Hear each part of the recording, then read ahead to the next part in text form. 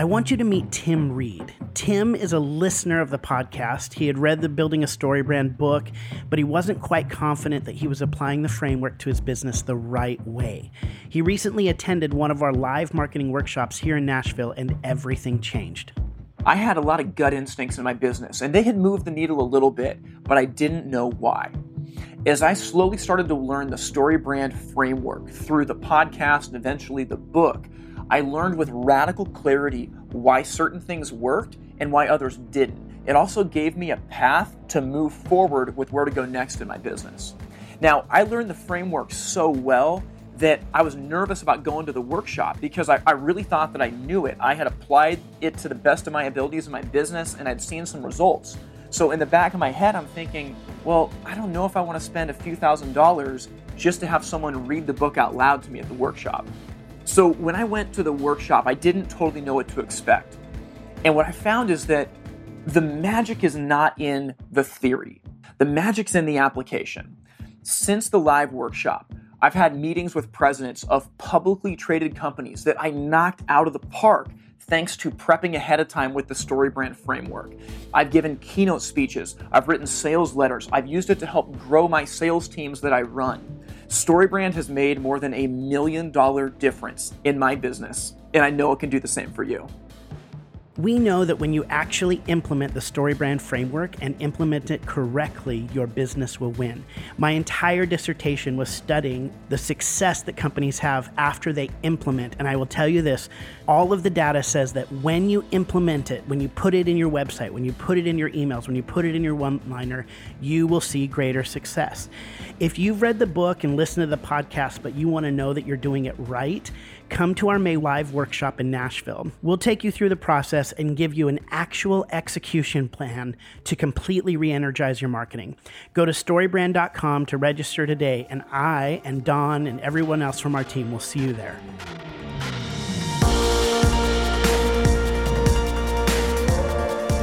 Welcome to the Building a Story Brand podcast, where we believe if you confuse, you'll lose. Noise is the enemy, and creating a clear message is the best way to grow your business. I'm your host, Donald Miller. I'm joined by my co-host, Dr. J.J. Peterson. I love saying it. Hi, Don. Dr. J. You know, everybody's want to shorten it to Dr. J. Yeah. We can't do that, though. I think that's disrespectful. Dr. J.J. Yeah, Dr. J.J. Yes. J.J. is already short. Or just Dr. Peterson. Uh-huh. That works, actually. Yeah. I don't know why we didn't think of that first. Congratulations to those of you who didn't hear the podcast last week. JJ got his PhD, and I just love calling him Dr. JJ Peterson. Nobody deserves it more. JJ, I'm wondering, today's episode is actually about your emotions getting hijacked. Yeah. It's about the fact, the reality that we are not robots. Yeah. We are human beings who have a whole wide range of emotions. Yeah. And the more that you acknowledge that you are largely irrational and largely emotional, the easier it is to navigate the world. And in the business community, this comes in all the time. If you have to sit down and let somebody go, you best understand this is an emotional situation. Yeah. And if you don't, and you just go, okay, I'm going to remove all the personal emotion out of this, and we're going to go straight professional, that's going to be a very, very painful conversation. It's going to be easier for you, but it's going to be debilitating for the person that you're talking to. And sometimes damaging, ultimately, for you and probably for them. The statistics will be mostly it's going to be damaging. Yeah, exactly. Right? A lot of times, emotions get a bad rap. I'm a very emotional person. Are you emotional or are you sentimental? I'm sentimental. Yeah, I'm very sentimental. Because I'm sentimental too, but I'm not emotional. Yeah, I'm very sentimental. I will cry at the drop of a hat. Emotions get a bad rap, but emotions in and of themselves are not bad. No. It's what they're pointing to, what's causing those emotions, what those emotions are pointing to, what they're grounded in, the relational aspect and importance that is happening right in front of you that's connected to. And when you understand where the emotion is coming from, you can actually understand how you can use that emotion to serve you and serve the others around you. That's right. It's something that you've got to dance with. And, I'm going to stop saying got to dance with. It's something that you get to dance with. Yeah. Raising your EQ will improve your ability as a business leader more than your IQ. Yes. And, you got to be intelligent. But if you have emotional intelligence, you're going to rise to the top. And because human beings are emotional. We're not robots. Well, that's what today's interview is about. It's Dr. Susan David from Harvard Medical, and she wrote a book called Emotional Agility. And she literally helps leaders understand their own emotions and how to navigate them to become better leaders. It is fantastic stuff. But if you get hijacked by your emotions, which that can derail your career so quickly. Yeah. Something happened recently in my professional career where somebody got hijacked by their emotions. I mean, this is a wonderful, wonderful person who does great work.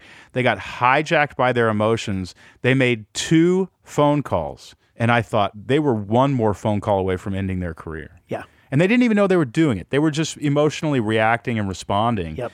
And it was a couple dumb moves.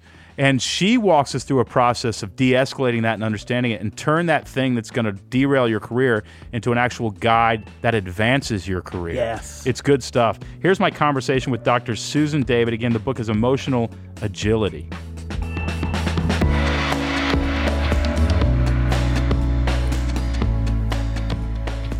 Dr. Susan David, thank you for joining us. So delighted to be here. This is one of my favorite subjects because I'm convinced that we are not entirely rational beings.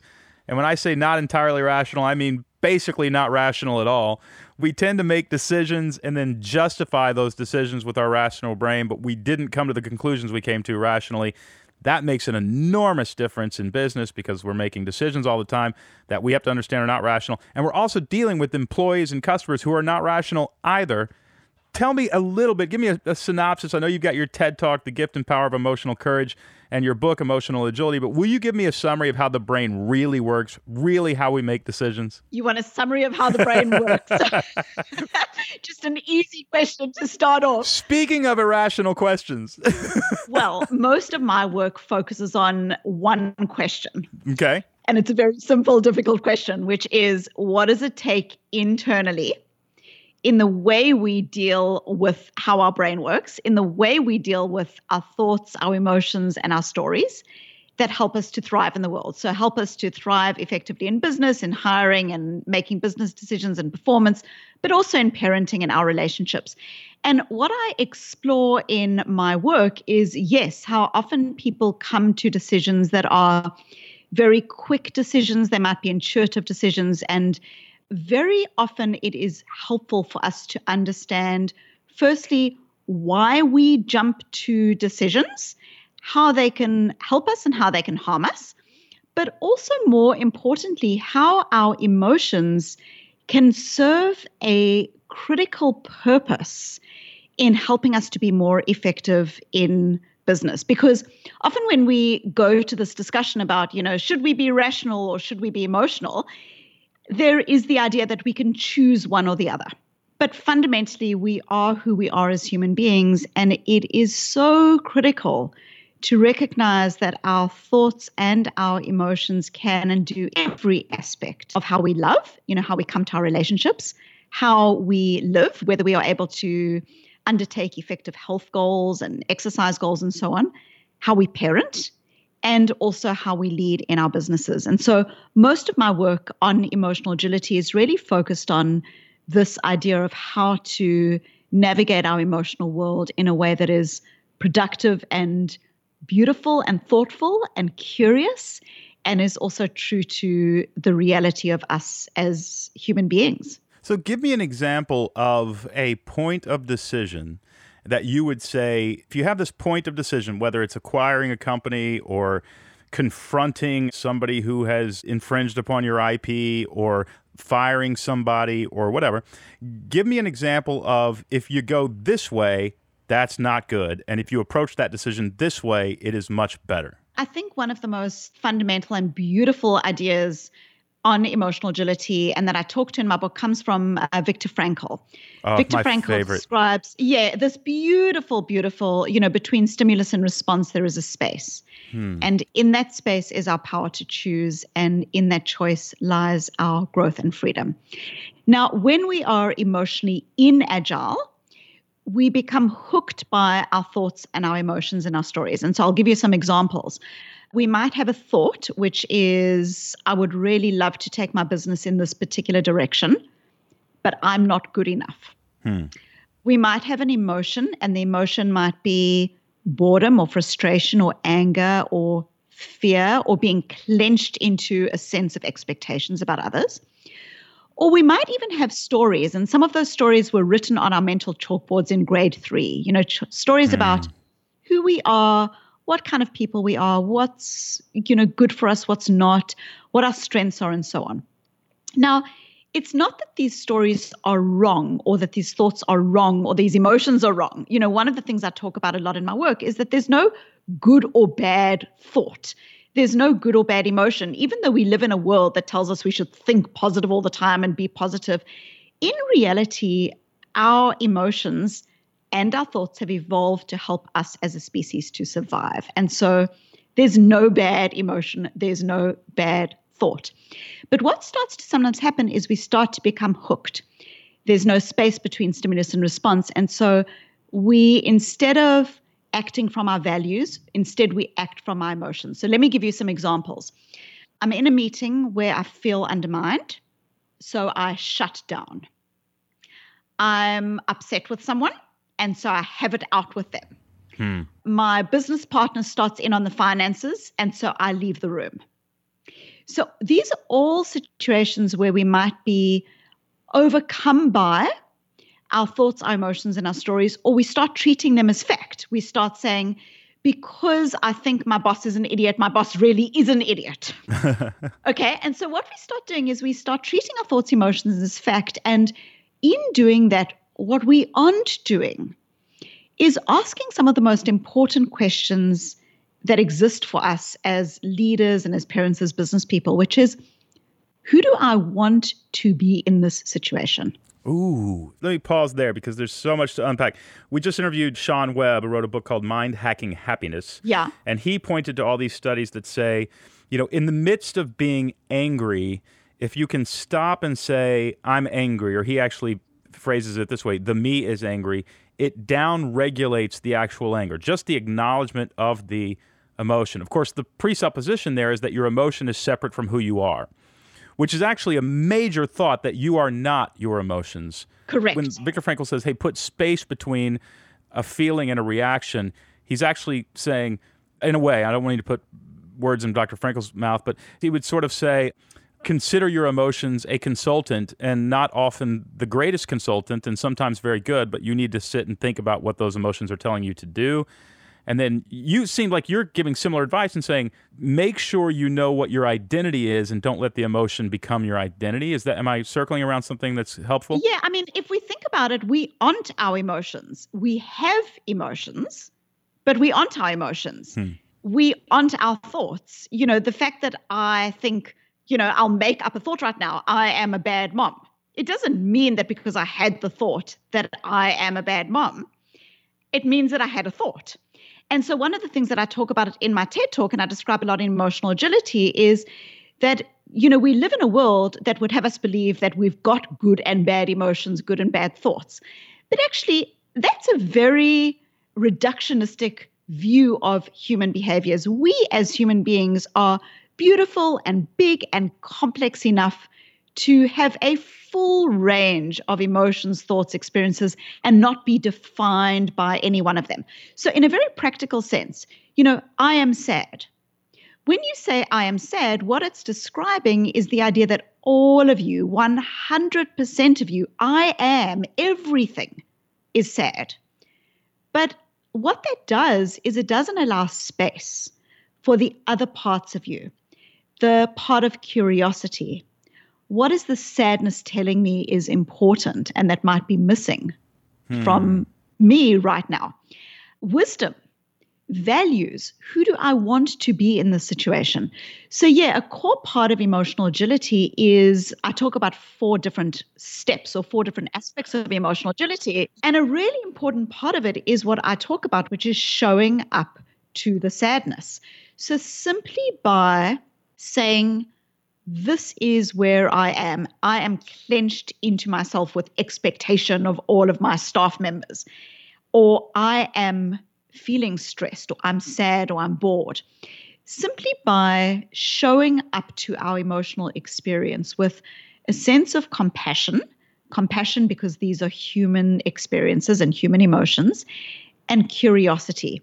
Simply doing that de-escalates the emotional experience for us. And just by the way, even though we're speaking in a leadership context, We know the same applies to children, that when our child comes home from school and might say, Daddy, no one would play with me today, and the child's really sad, with really good intentions, what we might try to do as a parent is to push aside those difficult emotions and only allow for the positive. So we might say something like, don't worry, I'll play with you. If the child says something like, Jack didn't play with me today, now I'm not going to play with him tomorrow, that in Viktor Frankl's terms is a lack of space between stimulus and response. Now, if we can show up to that emotion and we can start saying to the child, it sounds like you're sad.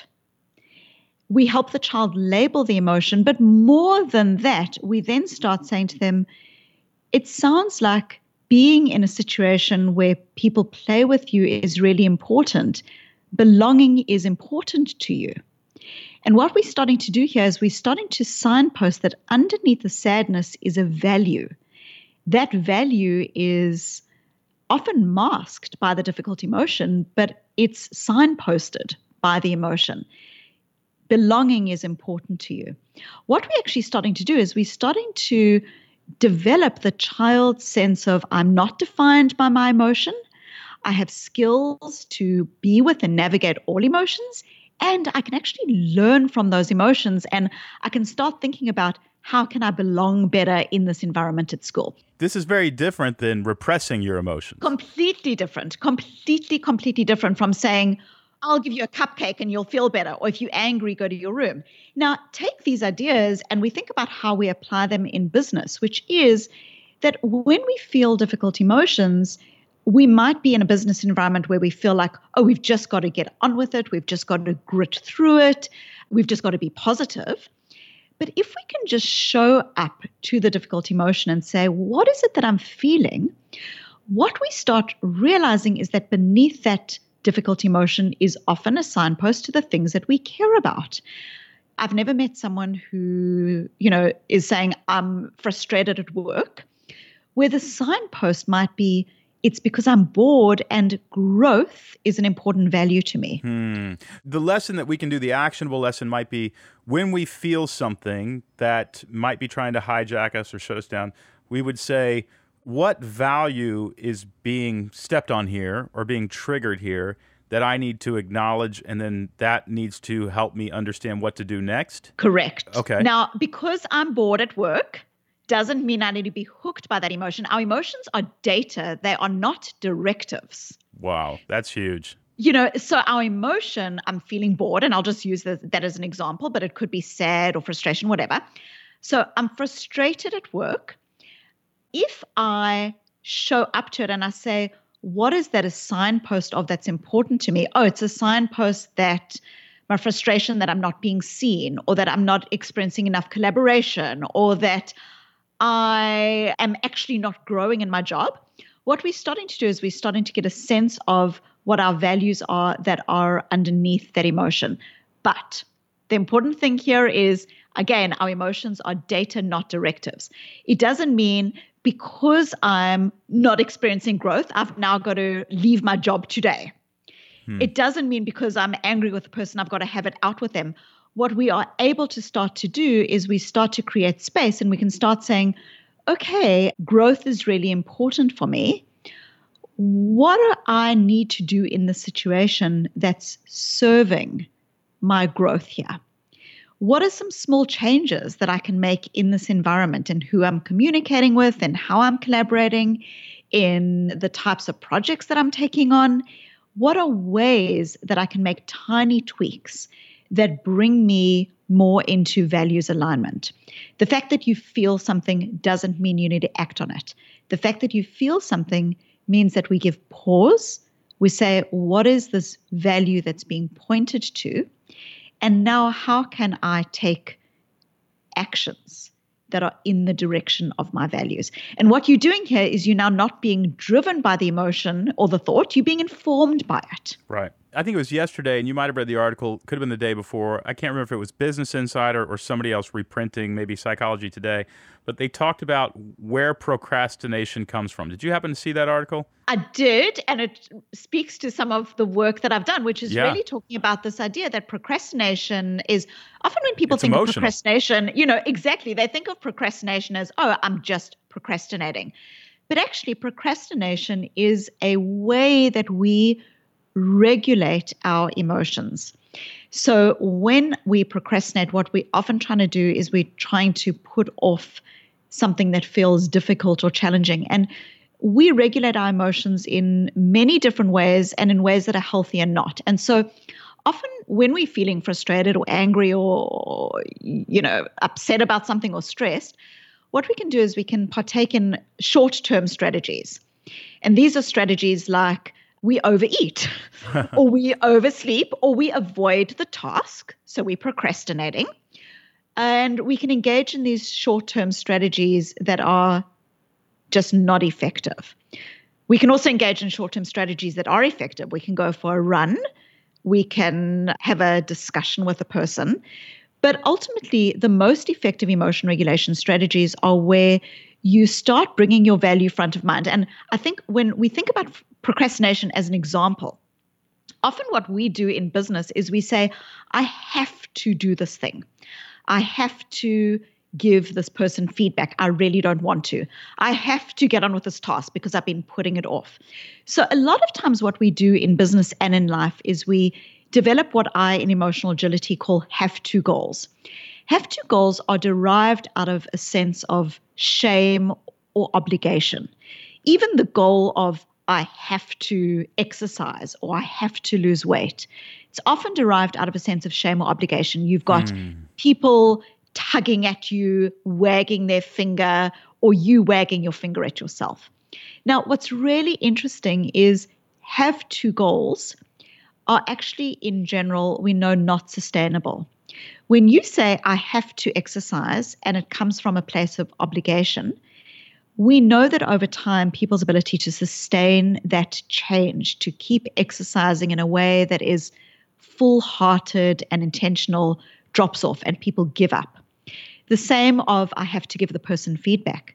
When you go into that feedback with a I have to goal, I have to give them feedback, we know that the feedback is likely to be less productive. You might skirt the issue. You might not give the feedback in a way that allows the person to feel connected with it and to actually make change. So what's really interesting is these have-to goals, ways that we often try to regulate our emotions, don't tend to work. And so this is why what I talk about in emotional agility is this idea of if you can show up to the difficult emotion and you can say, why is it that I'm avoiding giving the person feedback? Like, what is it about the situation that is upsetting me or leading me to regulate in this particular way? And then you can start saying, now, what is my why here? What are my values? Who do I want to be in this situation? You might say, okay, well, a value that's really important is fairness. Okay, So let's use this as an example. Fairness. How fair is it to the person if I don't give them feedback? How fair is it to the organization? How fair is it to the rest of the team? So what I'm doing now is I'm bringing this fairness front and center, and we turn the have-to goal into a want-to goal. A want-to goal is a goal that's informed by your values, who you want to be in the situation. And what you'll see is if you come to the feedback with a want-to goal, how can I be fair in giving this feedback? Your stance is so different. Your openness, your curiosity, everything is different. You're now not being hooked by the emotion. You're being agile. You're using the emotion to inform your actions in a way that is values congruent. And the result, as we know from the research and people who've experienced this in life, all of us, is that when you do something that feels wholehearted, that you're behind, it's much more likely to be sustainable and much more likely to be effective.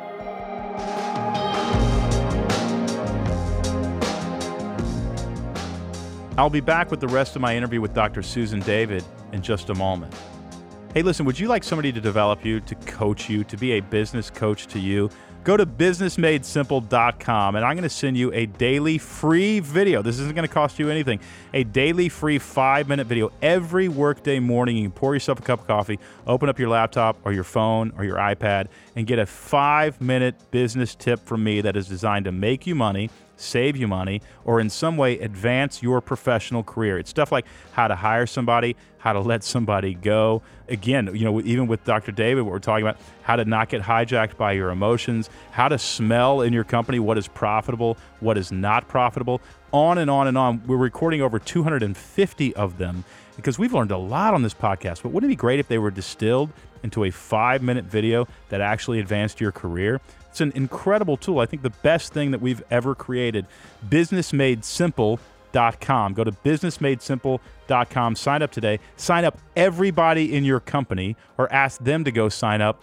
And everybody in your company is going to start out the day being a lot smarter about how to do business. You're going to love it. Go to BusinessMadeSimple.com. It's free. BusinessMadeSimple.com.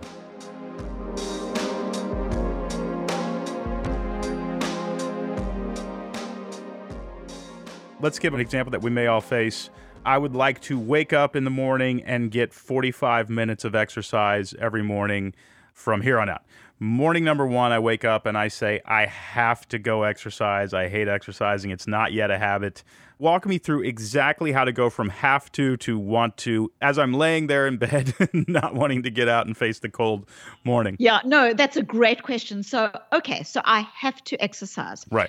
What we know when we say I have to is that our brains automatically resist the thing that we have to do. This gets into this whole idea of we don't like authoritarianism, even if it's from us. Agree. Even if it's us making us do something, we resist. If you decide that you have to never eat chocolate cake again, all you do is dream about, want, desire the chocolate cake. Our brains rebel.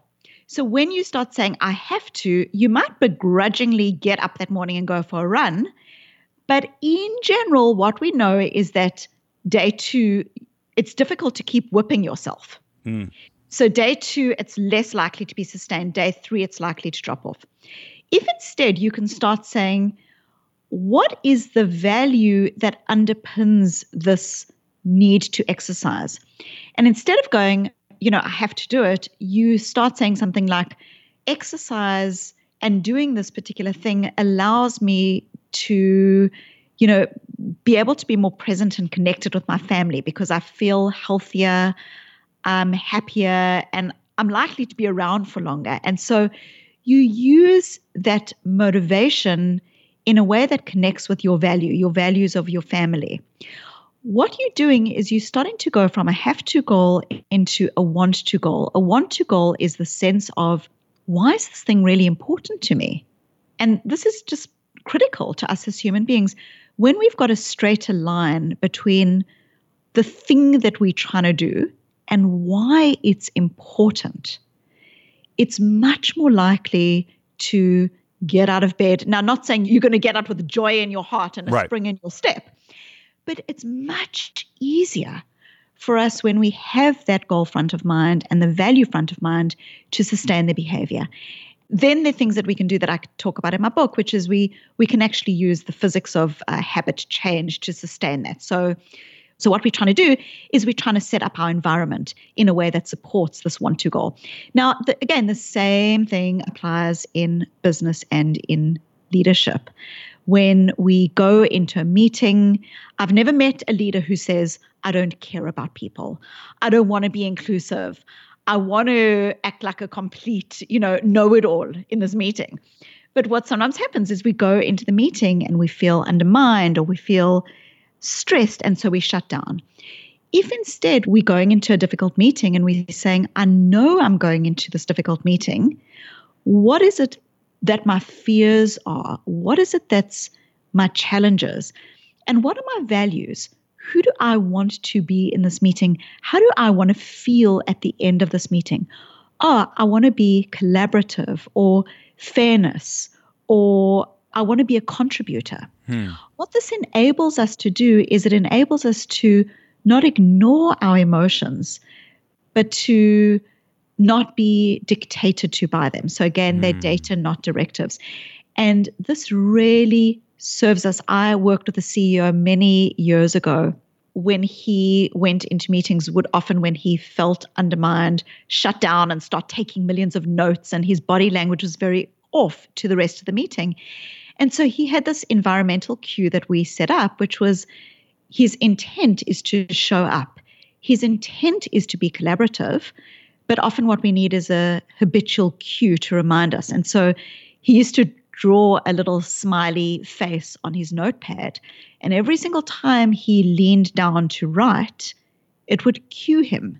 Look people in the face. It would remind him of those core values and his identity that he's leaning into. Correct. Because we can all lean into the good parts of ourselves and the not great parts of ourselves and then the best parts of ourselves. And if we're emotionally agile, we use our thoughts and emotions in ways that allow us to lean into the parts of ourselves that most serve who we want to be in the world. You say on page 12 of the book, after you've uncluttered and calmed your mental processes and then created the space we need between the thoughts and the thinker, you can begin to focus more on what we're really about, our core values, our most important goals. Is there a process that you go through or that you coach clients to go through that helps them identify those core values and goals so that we know when we're regulating our emotions to align them to values that exist? Or is it an in-the-moment thing where you're trying to define those values as you go? So this is really interesting. What we know from work in general is that having our values front and center is actually critical. Wow. All of us get subject to social contagion. All of us get subject to, what we call the ability for us to almost pick up on other people's behaviors without even realizing it. So, for instance, we might go for a meal and we might, to use our example previously, we might be trying to be healthier. And when we are surrounded by a whole lot of people and everyone else is ordering dessert, we are more likely to order dessert. If someone else is driving a nice car, we are more likely to want to drive that nice car. So what's really interesting is we, in subtle ways, often without even realizing it, pick up behaviors from other people. We go into a meeting, everyone's on their phone, we take out our phone. And so we start saying to ourselves, well, how can we protect ourselves? How can we be clearer that we are walking our why, our sense of what's important? And as it turns out, the need to have, not in a long-winded, now I've got to go on a 3-week retreat to decide what my values are, but in an intentional way to think about what are the top, 2 or 3 things that are actually really important to me and how I live my life.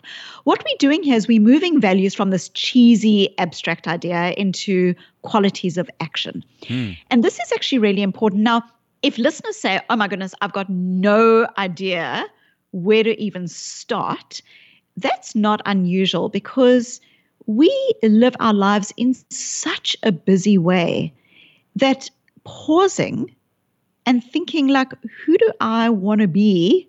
What is important to me?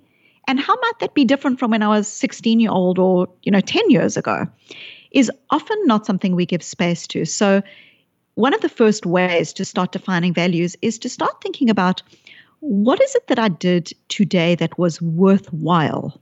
Now, this is not what did I do today that I enjoyed? What did I do today that was worthwhile? And why not enjoyed? Because sometimes what we can do is, we can, go to a party, drink a lot, and have a lot of fun, but it's not the same as something that feels worthwhile. The things that are worthwhile often take a bit of discomfort.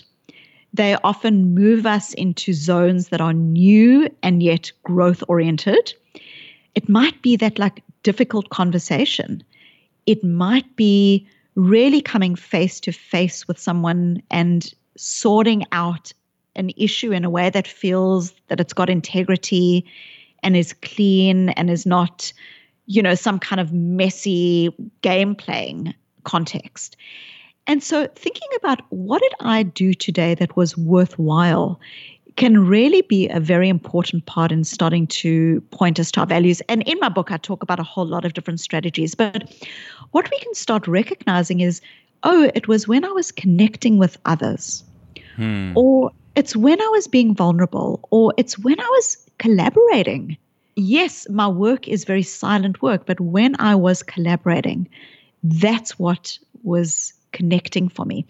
So this is a really good way to start surfacing values. And do you keep them in a journal or do you write them on an index card? What is the practical tool you use? When we say what is worthwhile and what is not worthwhile, there's a presupposition there that we know we're going from New York to Los Angeles. If we know we're going from New York to Los Angeles, we end up in Tallahassee, Florida. We know we are not in a worthwhile venture, right? So we have to define, here's the person I want to become. And it sounds like the whole exercise is align your identity, your emotions, and your actions. And if you can get your identity, your emotions, your actions in line, you're going to be fairly productive and healthy.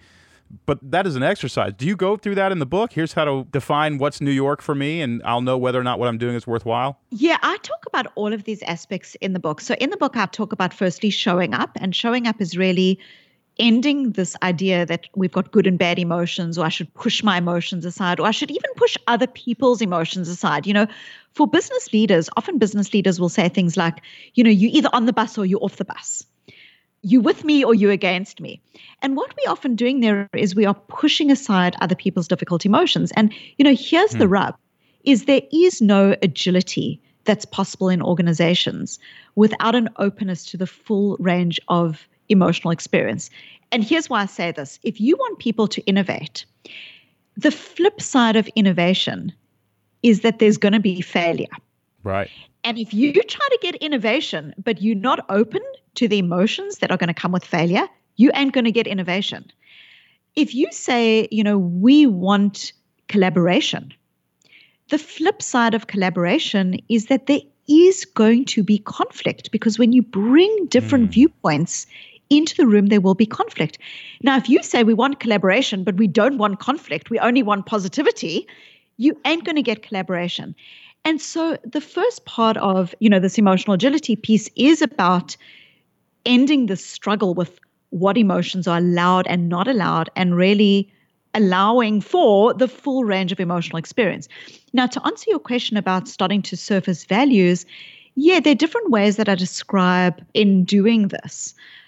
Just even saying to myself at the beginning of each day, what did I do that was worthwhile? Or at the end of the day, what did I do that was worthwhile? Is a core part. Or when you're going into a difficult meeting, saying, who do I most want to be in the meeting? That is a signpost to your values. When you have a difficult experience and you're sad or you're angry, what is this sadness or anger pointing to that's important to me?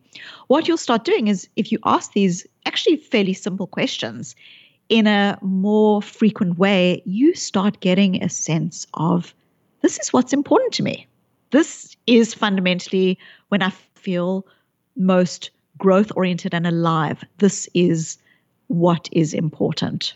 This sounds like a wonderful exercise to take from this podcast, just the self-discovery of feeling your emotions, listening to them, hearing them, considering them as data, not directives, in the process of discovering who we really are, who we want to be, what is the beautiful life that we want to live. And the other thing that I would add, and maybe you could contend with this or agree with it, but not all of us are going to have the same core values. And so when we bring a team of 20 people together, we're all going to have these really beautiful reflections of core values that create kind of a stained glass window in which we can get a lot more done and express a great deal more. And we should honor that as well. Yes. And in research with large organizations, looking at when we've got hotspots in these organizations, where we've got these parts of the organizations, these pockets where, there's great levels of engagement and effective culture. And we know 3 years predictively that when you've got these hotspots, they account for, around $110,000 more in revenues per person, lower levels of turnover, and so on. And you start saying, what is the leader doing in those hotspots? And there are a number of things that I find in my work, but one of the core things that the leader's doing is they're saying, yes, there's all this change. Yes, there's all this chaos. Yes, we can't predict whether the product is going to be delivered in the way that we had expected.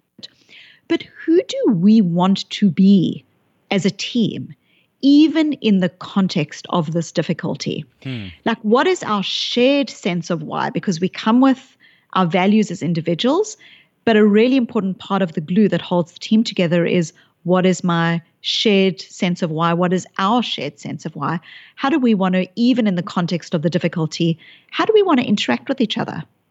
how do we want to come to the situation? Beautiful. Dr. Susan David, the book is Emotional Agility. You have a test that we can figure out. Do we figure out how healthy we are or where we are on this track at susandavid.com/learn? Yeah, well, that actually connects a lot with your previous question. So I've got a quiz. It's very brief, but it gives you a 10-page free report. And it connects both with your general levels of emotional agility, but also it starts to help you to sort through what some of your values are in different parts of your life. And around 110,000 people have taken that. That's at susandavid.com/learn. And if people want to find out more, there's my book, Emotional Agility, and also my TED Talk, which is called The Gift and Power of Emotional Courage. Dr. Susan David, what a pleasure to talk to you. I have a feeling I've got 3 pages of notes here. We made it through one question. Next time, we'll do it again. Next time. It would be great to have you back. Thank you so much for your wisdom and for all you're doing. It's incredibly important. I'm very grateful for you. Thank you. Thank you for having me.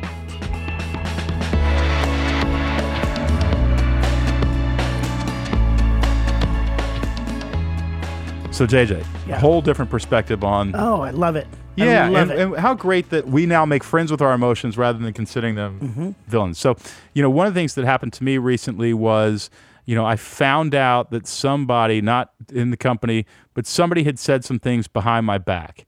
They weren't terribly mean, but they just weren't very kind. It didn't side with me. It was a perspective on something that was definitely sort of villainous, and it bothered me. And I got angry. My wife will tell you, sometimes I vent to her, but she knows I'm never actually going to say that. I'm like, here's what I want to do. And because of this interview, I actually said, okay, what value is being stepped on? If you're angry or frustrated or whatever, a value is being stepped on. And so I realized at that point, well, I actually do value loyalty. Loyalty was never super important to me until I became a leader. And then when you're a leader, there's a lot of people who are just out to get you. And so loyalty matters. You want to surround yourself by people who are loyal. And then I was able to identify, wait, I don't think this is anger. Anger is usually a disguised emotion. I'm sad because I really like this person. Yeah. And I thought they liked me. Well, that changes it. Because if I would have just responded emotionally, I would have said, I'm going to get you back and I'm going to teach you to never do this again. Yeah. But when I actually said, okay, I have a value of loyalty and this makes me sad, I was able to reconcile the relationship. And 2 things happened. Because I went in with the spirit of reconciliation, that person had been misunderstood. So there was never really a crime that, it was committed. Yeah. No offense. No offense. Actually really happened. And it created a better bond between us. Yeah. That's emotional agility. I think that's what Dr. David is talking about. Yeah. It's a beautiful thing. Super, super helpful. Yeah. But, when we have tough conversations, the emotional ability allows you in the workplace to understand, hey, this is probably how this person is going to understand this. Let me navigate their emotions with them while we're also navigating this thing that we need to fix. Yeah. A mistake that they made or something like that. It's huge. Raising your EQ matters. For sure. Music from this episode is by Andrew Bell. You can listen to Andrew's new record, Dive Deep, Hushed, on Spotify or on iTunes. Thanks as always for listening to the Building a Story Brand podcast, where we believe if you confuse, you'll lose. Noise is the enemy, and creating a clear message is the best way to grow your business.